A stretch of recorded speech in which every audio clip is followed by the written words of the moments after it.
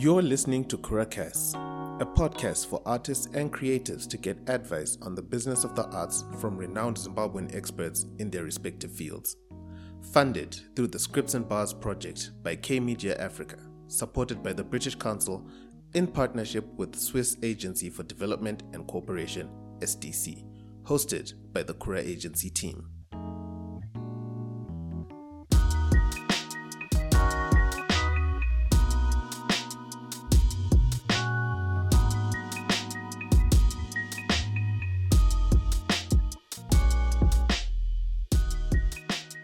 In this episode, we talk to award-winning director, playwright, and director of the Intwasa Arts Festival, Bulawayo, Raisedon Baya, on how artists can get booked for more live gigs.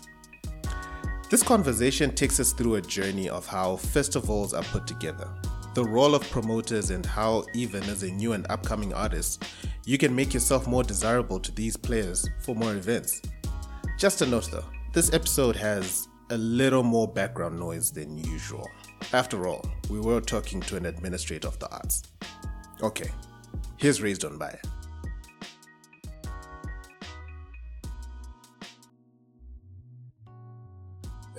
My name is Raisedon Baya. I'm the festival director for Intwasa Arts Festival, Bulawayo. The festival is an annual festival, multidisciplinary platform that mainly programs, I think about 80 or so percent of our content is local, and with resources allowing, we then fill the other percent with international aids. We operate in Bulawayo, and we also do other events outside the festival, what we normally call in between festival activities throughout the year. That's the basic info about the festival and myself. I think so. All right, and maybe just talk to us about what a festival director does. What are your duties? What are you responsible for? What do you do during the festival and probably in between as well? Well, the formal basic responsibilities are basically, first and foremost, is I lead a team because the festival is a board of directors. There's also what we call a festival team, and then a small secretariat which I lead, where basically we have a festival admin and then a few other people that are within the office throughout the year. So what I do, or the requirement basically of a festival director, is that first and foremost is to try and mobilize resources to make sure that the festival happens. After mobilizing resources, is then to plan for the festival with the festival team. And during the festival is basically managing the team to make sure they deliver the festival. But once in a while, here and there, also probably act as a spokesperson for the festival, because of resources we don't have manpower. But in a normal situation with resources, you then normally get probably some other people doing marketing and speaking on behalf of the festival.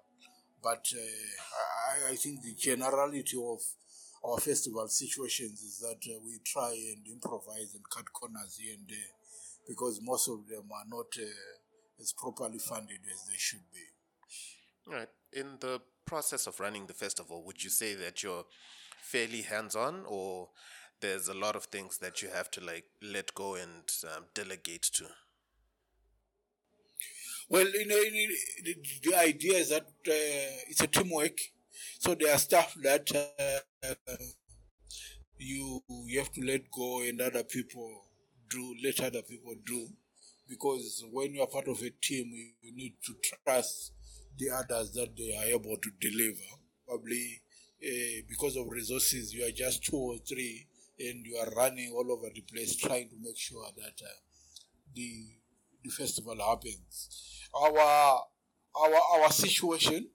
When I say our, I'm not just talking about into us. I'm talking about a lot of other festivals that I've been privy to either observe also, and I've also had at least the opportunity to go outside the country and observe other festivals that have resources. Our situation, unfortunately, pushes a lot of festival directors and the team around them. There's no. Sometimes when you get into that role, you must be able to be the person that can then is flexible enough to say if they want you to be a driver, you can be a driver. They want you to run around, you can run around. They want you to be a stage manager, you can stage manage. But the most important thing is that you also need to be able to have a vision and also be able to create a team that trusts that even when there are no resources and everyone needs to run, everyone is running in the proper direction. Because if you are not that clear, you might be running, but running nowhere and doing nothing. Okay. And with what you've been experiencing and seeing of our local arts and music industry, what's your views on its standing? What are your thoughts? Do you feel as if we're progressing, we're digressing? Are things going well? Are they not? I think we are progressing slowly, and but we know where we need to be going, and there are people that slowly they've seen the direction and seen the light and are going towards that. So what we just need is that everyone needs to think straight, look at where everyone is going, and we help each other to go the right direction. Is that we sometimes have artists that think coming into the sector, it's more like you come in today, tomorrow you are famous, the next day you are getting gigs all over and stuff like that. There is that kind of attitude that maybe the sector owes people something. But the truth is, a lot of people that are making it are people that are sweating for it and spending sleepless nights trying to do the right thing. And those are the ones that finally are either recognized and end up making it proper. Okay. Previously, I was having a discussion with a couple of managers and artists, and they were highlighting on how a lot of the livelihoods of people in the arts and music industry comes from live performances and doing gigs. In your view, how important are those live performances and gigs to artists, their livelihood, and how they survive? I think for a lot, I've been cutting across not just music. I think theater performers live on that. I've seen dance groups living on that. Musicians waiting basically to to do live performances and survive from that because the selling of music away from live performances is only benefiting a few musicians. For most of those that we know, is basically the live performances that is putting food on their table. So it's very important then that a lot of our artists know that and then work on that presentation because it's very critical because it's the one that's bringing bread and butter to their table. And what's the impact of these live events and performances to our community and societies? When we're talking the arts sector, we are basically talking live performances more than anything else because that's for me what's keeping the sector alive. So whenever we want to talk about the arts in Bulawayo, the arts maybe even in Zimbabwe, a lot of people relate to live performances more than anything else. So it's important that even when you are talking, there goes an artist. The first question that a lot of people would ask you, where do they perform? So it's important that we acknowledge that at the moment, live performances are like the the lifeblood of the art sector in this country. Do you see a lot of Bulawayo acts going to perform outside of Bulawayo, even if it's in a different city or a different country? Well, that's the survival tactic that and the wish that they actually find opportunities outside Bulawayo and go and prosper, because at the moment in Bulawayo there are very few venues that offer live performances, so you then get a lot either waiting for weddings, waiting for that once in a while event that either is brought in as a national event or a festival that comes in after maybe festivals normally come in maybe 4 months after each other. So, in terms of performance opportunities, they are far and wide.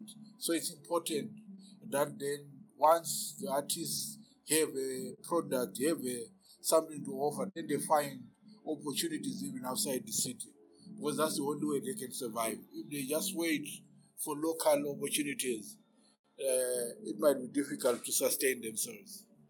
And how can they start finding these opportunities? Is it an issue of going out to network? Is it we have to listen out for a notice board for these things? What do people need to do to be able to go out and find these opportunities to perform outside? I, for me, I think it's two ways. One is to properly recognize the platforms that promote live performances, the promoters that promote live performances. We need to properly and formally recognize them, protect them, and in some cases even make sure they get the help they need, whether it's funding, resources, or whatever, because those are critical people. But sometimes we have this attitude that if I'm a band, I'll create my own opportunities. Sometimes it's difficult. It's like even in, I would put an example, maybe even in literature, where a writer starts saying, I want to self-publish, I want to market my books. It's too tiresome to do a lot of other things. But it's always nicer, for example, a good band must be introduced to different spaces. It doesn't have to literally create its own spaces. But at the moment, because we are not recognizing the role that promoters are playing, the role that certain spaces are playing in promoting live performances, we end up creating unsustainable opportunities where I want to go and do one show. I spend 2-3 months rehearsing a show. I do one live performance and that's the end. And that's not sustainable. But if there are spaces that are recognizable, spaces that we know every day their job is to look for audiences and write content, I think then we'll be creating an industry, a sustainable industry for that matter. Are there instances where these festivals and promoters make an effort to go and discover and find this talent instead of having to wait for them to come and find them? Yes, I think a lot of festivals have tried to introduce new talent. A lot of festivals have always, I think, appreciated the idea of bringing in new voices, new faces to the sector.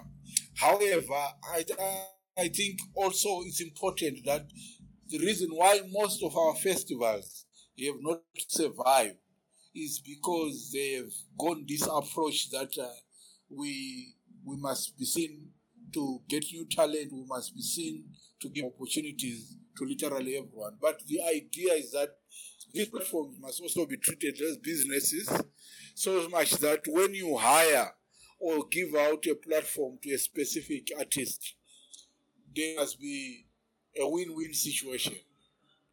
Because the idea is that if I'm promoting and I have a platform and I bring in, let's say, an artist from Harare, there must be something that when the artist goes back to Harare, there must be something that I remain holding, whether it's money or something else. It's important. And the Harare artist also must go back with something. But what's happening at the moment is that we're expecting a lot of spaces to just create these opportunities, and then they remain dying. Because, for example, if I'm forced, not really forced, but I go out and maybe program 3-4 unknown artists, and I'm getting audiences of 10 people, 5 people, and then after a month I'll go broke. So we need to balance that. It is very important that there's a balance, because as long as we are not thinking commercially or business wise, we will always be thinking someone else has money to just throw away in the name of promoting new talent and new faces. But it has to be a win-win situation. If someone is up and coming, someone is new, they must be new and up and coming, maybe 2-3 years, and after that they must have made it to such a point that they are making money for the promoters also, and for the platforms that they have been programming them.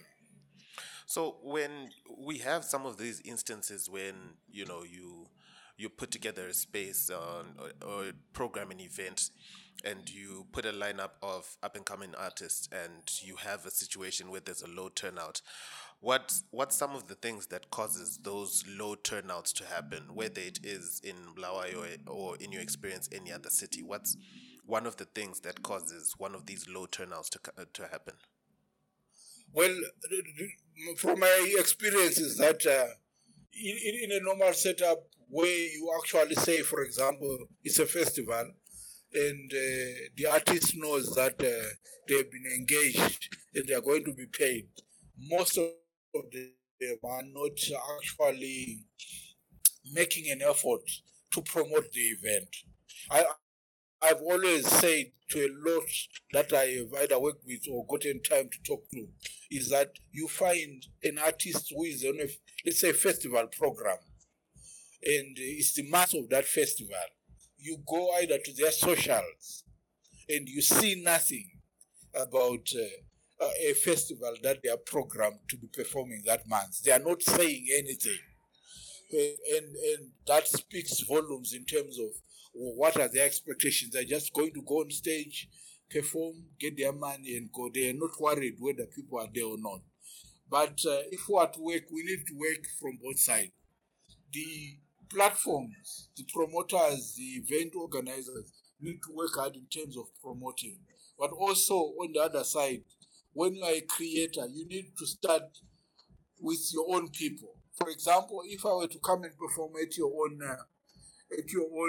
event, if it's a local event and it's my city and I stay there, we expect at least maybe 3 or 4 or 5 people that either your friends or your family, before anyone else. Those are the people that you need to bring to a show, not for free, but they need to be supporting you because they believe in what you are doing and need to support you. So much, for example, if I were to program 10 young artists, and my belief would that be in that event, at least a minimum of 50 people must be there paying to see those, because my assumption is that each one must have at least 5 people that he has literally gone out there and said, guys, come and support me, and even just sold 5 tickets. But no one, a lot of people don't want to do that because we're expecting that someone else is going to run around and bring the audiences. And when it doesn't happen, that's why we now have this problem where if you give promoters money, they are only thinking of 2, 3, 4, 5 people to call to their event because they are the ones that are known to bring numbers. So we need to change that to a point where we have quite a number of artists, not our usual 4, 5. We need to have a lot of artists bringing in audiences. And when we're saying bringing in audiences, we're not talking 10,000s of audiences. It's nice to negotiate with an artist and see at least they have 100 people that have actually come to watch them. At least it's a starting point. But when someone is 0, it then becomes difficult for you to get your next your next opportunity. Because with 0, where are you going to start? So, as an up and coming artist, if I make an effort to build my own following, my own audience, which when I'm going to perform somewhere, I can influence to come and also see me. It helps to attract you guys as festival organizers to say, okay, there's this young upcoming artist and he has a bit of pull in his own audience. That helps for me to create my own audience. Yes, I'll give you an example. I think a couple of years ago, in Bulawayo, we really didn't know. There's a guy, I think a Harare guy called Bazooka. We didn't know him. And the team came when we were sitting and trying to plan for one of our events. Someone came with that name and suggested it. And half of our team was saying, we don't know that guy. What is he going to bring to the festival? And we had two guys that had seen him that literally said, put him and you'll see. And we took a risk. We put him. We had a show. And we had people that were literally saying, we came for Bazooka. They were there. He performed. The moment he left the stage, those people left. And you could actually see, they were not like your 100,000 or what, but you could see literally people that were there, came when he was on stage. They went near the stage, they danced, they enjoyed. And the moment he finished, they left. So already you know that there is a base to start from, to cultivate, because already there's some interest there. So it's something that you want to see, and then you can work with. Because if you are an event organizer, and that happens, you would know that if, for example, you then mix that person with maybe someone like Winky D or Jab Fraser that have really good crowds, and they perform there, they will also be able to attract, let's say, 50 or 100 people from that crowd that might say, next time I want to see that young man. Because that's how you grow your audience. But also it's nicer to work with someone, even if they don't have an audience, that you see their effort. They are running around in the streets, they are giving out flyers, they are posting on their socials, they are talking about it. Even as an event organizer, you actually realize that this person is appreciating the platform that we are providing. Even if people don't come in as organizers, you also left, we tried, it did not work out. Rather than to be left thinking, maybe we brought the wrong person who was not even interested in us. So, how do you guys manage to make that calculated decision of pulling someone? Because there are instances just like social media numbers, but does that really give a good idea to say that this person will be able to bring in a certain set of numbers? What else do you guys look at that could potentially be able to make you make the decision that this person could be able to make the effort to bring 50, 100 people on their own? Well, from a festival point of view, the idea is that because you have many activities, so already you start calculating that at least if I'm doing 10 events, you are probably saying 3 or so of those events, I really don't want to make money. I want either to create an experience or I want to take a risk on these people that I've seen running all over the place throughout the year. And then I want to push them. Because one of the things that works in favor of artists in terms of being programmed is that don't wait for events. Be running on your own, be trying things, because people are watching. It's easier to then say, I want to work with so and so, because throughout the year, they've been trying to put up shows. It means throughout the year, they've been trying to cultivate an audience. Rather than for someone to just sit at home and saying, I'm going to wait for this festival, or I'm going to perform at this event once a year. It then becomes difficult because you then don't see their progression. But for those that are always trying to put up an event here and put up an event there, or are programmed here and programmed there, because they are so active, you are actually easier. For example, you can then program them like now. and your event is 3-4 months down the line, you can then be following them and seeing how are they doing, so that you can also see where to tap in and tell people that this month, this person that we have been following all over is now at this particular event. So it's important that they are also doing their own running around. And as a young and upcoming artist, so you've seen that I have the talent. I have the desire to go out and build my own audience, and probably you can see that there's a certain number that I've built myself, probably on socials or in the streets. What other quality do you guys as event organizers look at from these young talents that also attracts you to want to then put them on your roster? All right.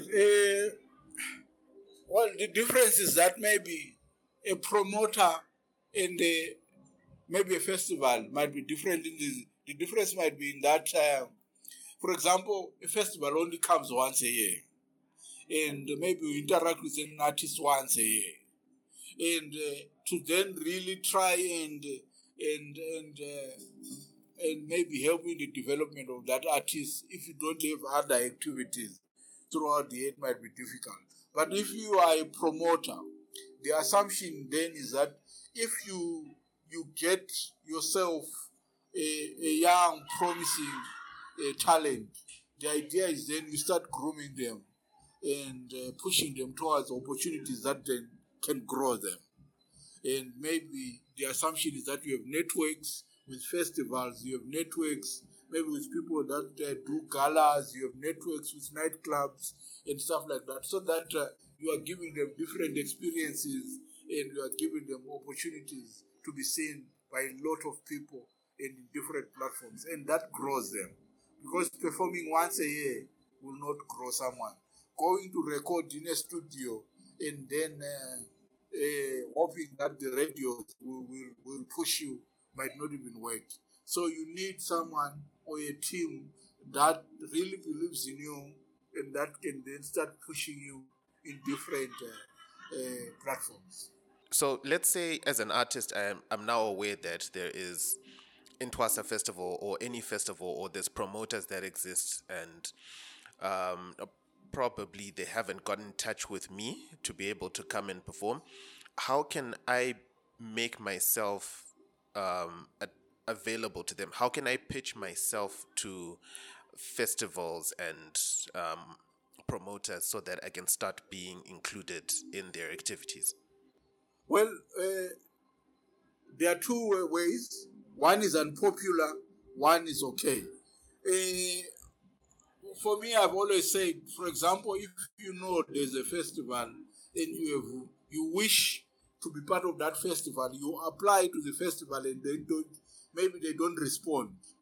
If you know physically where they are, I always say just pop in and say, look, maybe I applied or I have interest. What's the situation like? It's better to be told that this year we didn't program you. For one, there will be a reason why they didn't take you. So that if it's something that you can work on, you are there. Because thinking that people will come to me might not happen. But also the reason why a lot, maybe those that don't need to apply, that festivals can just go there and say, we want you, is because they are already going to someone that we might say someone who's bankable, someone that they know if we program will give us audiences. Because let's be honest, festivals are judged not just by the artists that they program, they are judged by the audiences that come to their events. So you also are thinking around that if I bring so and so and I fill this space, people will judge me differently than if I bring good music and then there's no one. So you have programmers juggling around that. So it's important to also just go there and say, why am I not in the program when I apply? Not that you can force yourself in, but just to understand. And if you are told the reason, you might then work on it. The second one, which is not popular with a lot of artists, is to say, okay, are there any spaces where I can just perform even for free? But I know that has been shot down by a lot of artists because they think when you talk exposure and stuff, you're actually talking exploitation of the artist. So it's one way or the other. A friend of mine once said to me that you are not exploited until you know, or until the day you know that you are being exploited. And once you know that you are being exploited, it's now about you making the decision. Do you continue being exploited or do you say no? So when you go and say, can I volunteer for this platform? It's because either you know that you want to create a relationship with this event, so that next time probably you are not volunteering, you are being paid for one. But it's such somewhere. But I know a lot of people will always say a lot of artists have been taken advantage of by this idea of volunteering. But it works both ways. If you feel it's exploitative, don't take it. If you feel you might get something out of it, take it. That has always been my advice around that. What are some of the common mistakes or things that you know that some artists have been excluded from, have been excluded by programmers for? What are common things that people should look out for and avoid doing that people are getting excluded from by programmers for?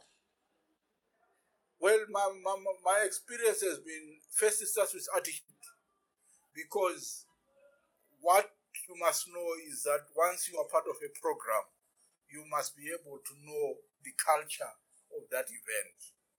For example, if it's an event that maybe starts on time, if we say the show is 7 and you are only telling us that I'm on my way at 7 exactly, next time you might not make it, because already it means you didn't actually study the culture of that event. So it's important that you know the people that you are working with or the event that you are performing in, and behave according to that particular culture. One. Maybe the second one is that behavior outside the stage.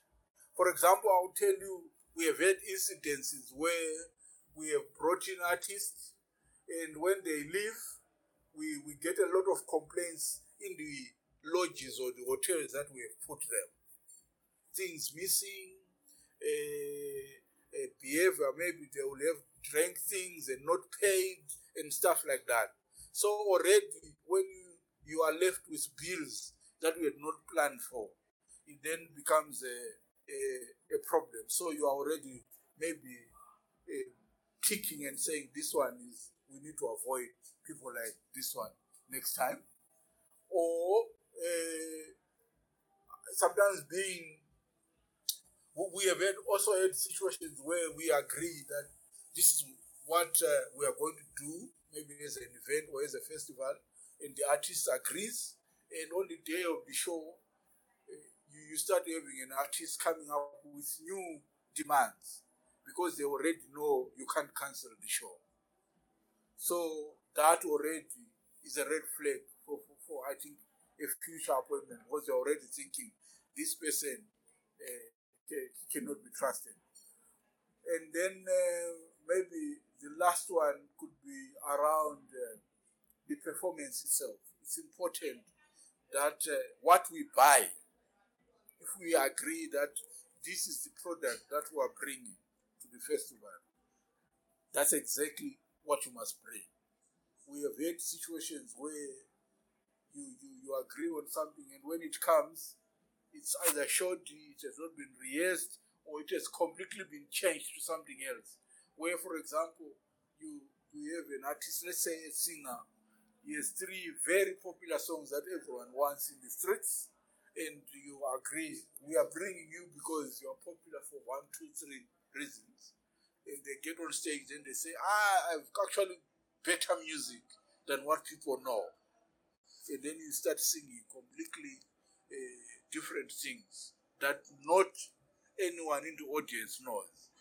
And because at the end of the day, you as organizers, you are left answering questions that you were not prepared for, because people will start saying, but this is not what we paid for.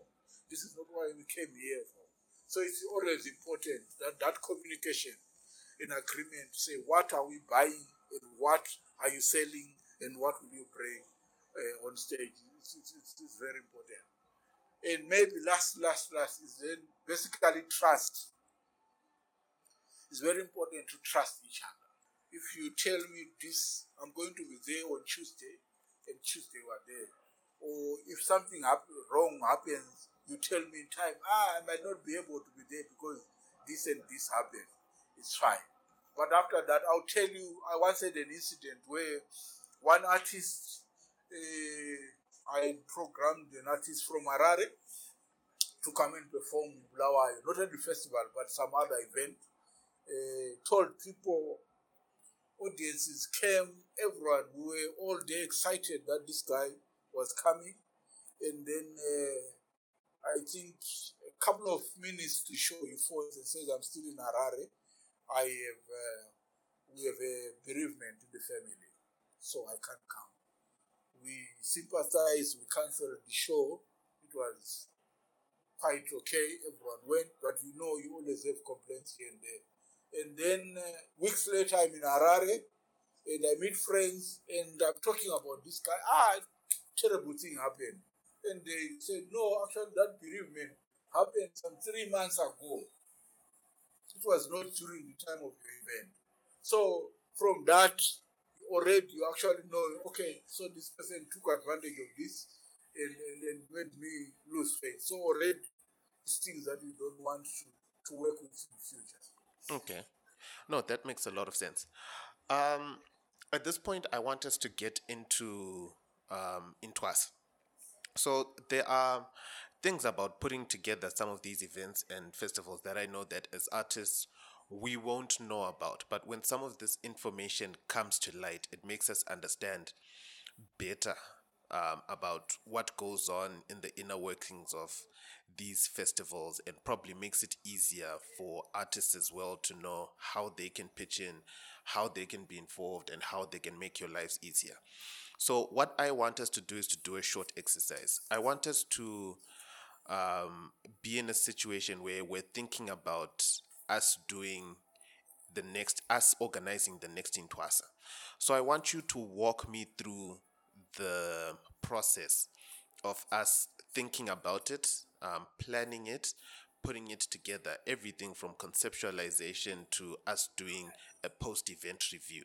So yeah, that's the exercise that I want us to do right now. We're acting as if we want to plan the next Intwasa. Where do we start and what are the steps? To be honest with you, is that there are two processes. It's you remember when we started, I kept talking about resources. So with us, we have always, fortunately, that we have always had two processes because of resources. So the first process is where the ideal one, where we sit and visualize our next edition. We look at the themes, what we want to do, how many events we want to do a budget, and start looking for resources for it, with even a plan for it. But as we go on, because we normally we are funded, like when we are lucky to get funding, it's always yearly. There's never been a situation where, for example, you get funding maybe for 3 or 4 years, so that you start planning way in advance. So once you have that, as each month goes, you are ticking what, in terms of resources, what resources have come in, what are we able to do, what resources have come in, what are we able to do. So half the time, because we are waiting for resources, you will realize that 2 or 3 months to the event, you start cutting a lot of things because you had planned, because it's your ideal situation, and you wanted to do all these things, you were excited, but then you have to sit down and say, look, what is the reality? And most of the time, the reality is decided by what's in your coffers. And then, so normally to do a proper when we start planning about things that we know are going to happen is when we have resources. And normally, it's unfortunate that we normally get most of our resources maybe 2 months or 1 month to the festival. And then that's why we always have challenges in terms of either when people say you had little time to advertise, and we didn't even know the event was there because we only saw it last week. And then there are a lot of things that we end up knowing because behind uh, stage, a lot of people don't know that what you really wanted to do, a lot of it you might not even cut out because there are no resources. So, because you are now planning last minute things because of the resources that came last month, it means you are jumping into stages and doing a lot of other stuff. But in a normal situation, you would want to plan, do your plan, your vision, your concept for that edition, do a plan in terms of the whole plan, the rollout plan, and then you then also need to do a call out, and because the call out is normally determined by the vision and what you want to do. And therefore, that call you pick the artist that you want to work with. You sign contracts around what you really want them to do. It is only sometimes when you have signed contracts that you can then start marketing some of the events, because you can market events because you are dreaming to have them, especially when you haven't contracted with so-called artists. So you find that most of the times you are improvising as you go because of the resource situation. So sometimes you might have in black and white what's supposed to happen step by step, but then you have this second situation. That's your reality, where you are then saying, "This I can't do. I'm forgetting about it. This I can't do. This I can't do." In the end, you just have this, and then you have everyone outside saying, but you jumped a lot of stages, and you could have done this better." And we are thinking, we planned that, but we couldn't do it because we didn't get resources to actually deliver that kind of an event. So we ended up doing this because of the resources that we have. Okay, that's quite enlightening. Um, in your own view, who's a up and coming artist that we should keep an eye on? Ash. It's difficult for me to say because my line is about I cut across genres. Okay, And usually when that question comes, which is unfortunate, I always have issues with that because normally a lot of people will throw in a musician, and because of our media does that, we end up having a lot of people thinking that arts are basically about music and nothing else. true. So if I were to give you, I then have to give you about 8 up and coming artists from each genre, which at the moment maybe I cannot do.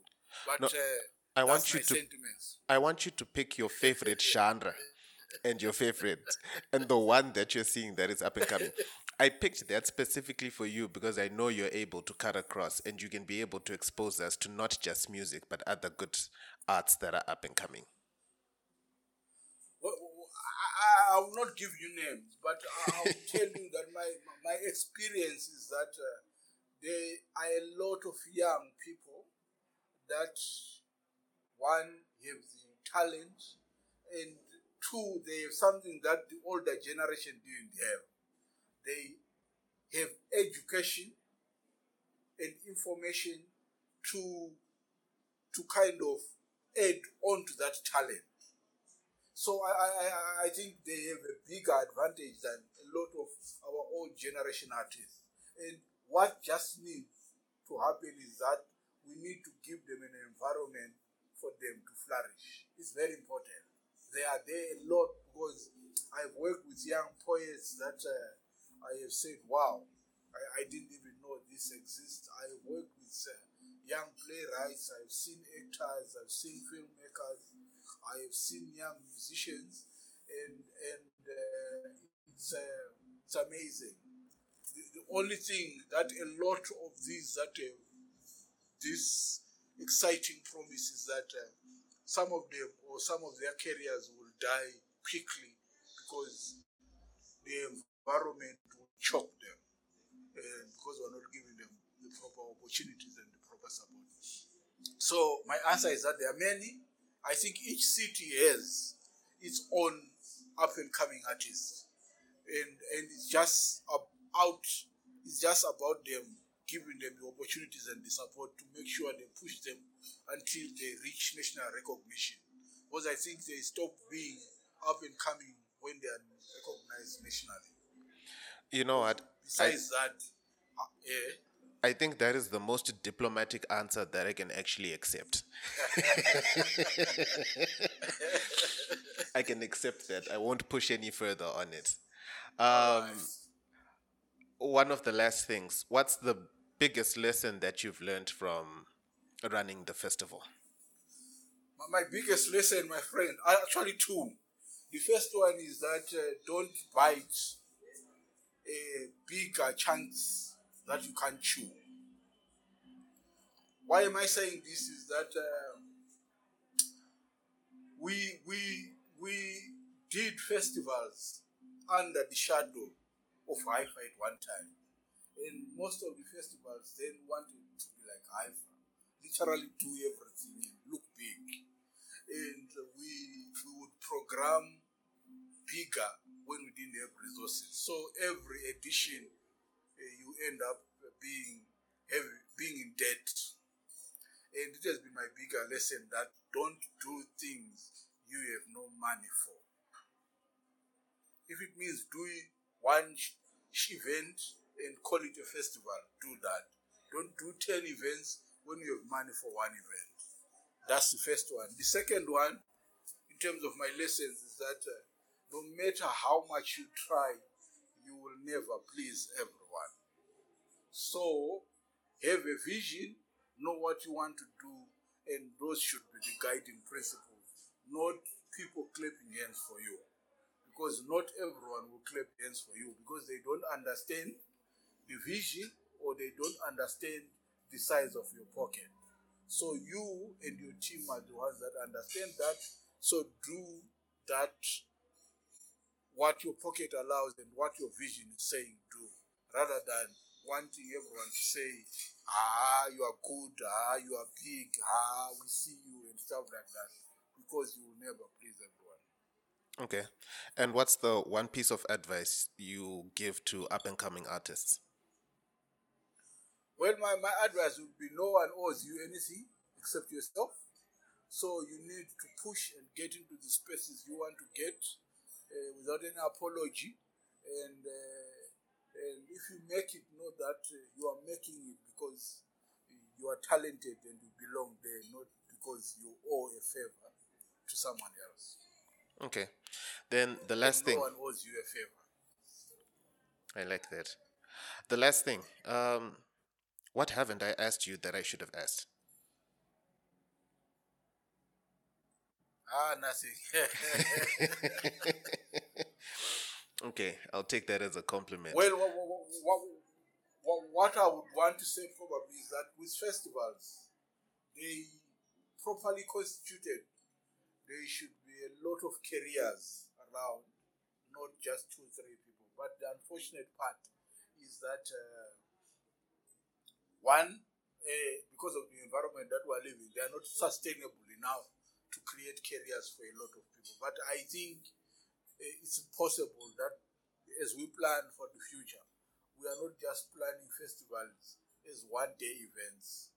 We are planning them as institutions, because our trouble has been that when we try to raise funds, everyone is always thinking we only exist one week and we're gone.